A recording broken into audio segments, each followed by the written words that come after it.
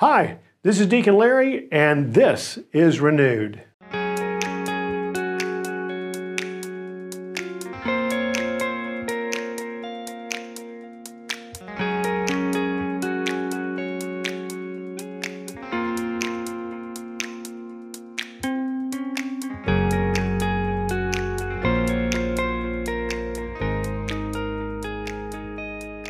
Hello.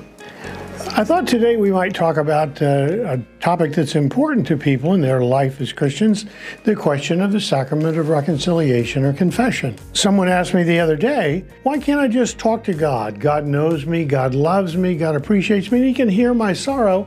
Why go to the sacrament of reconciliation? I often think about these kinds of things in the most human terms. I've been married for 43 years.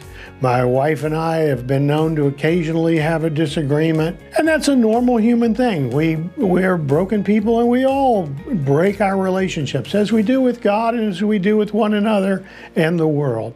And so we certainly could simply assume after 43 years, of course I'm loved, of course you're loved, we know each other, and we can try to go on with our life. But the problem for us as human persons, we have this nagging piece of us that wants to hear and feel reconciliation. And so in the sacrament of reconciliation, the reason we go to reconciliation is to express our sins to God directly and to let God speak to us through the minister who is the priest, so that we can hear those wonderful words that we know already, but to hear them said, I absolve you from all your sins. It's not the priest himself who's absolving, it is Christ who is absolving our sins, God forgiving our sins and letting them go, and letting us know and hear His love, that He loves us beyond our sinfulness and is always ready to welcome and forgive us.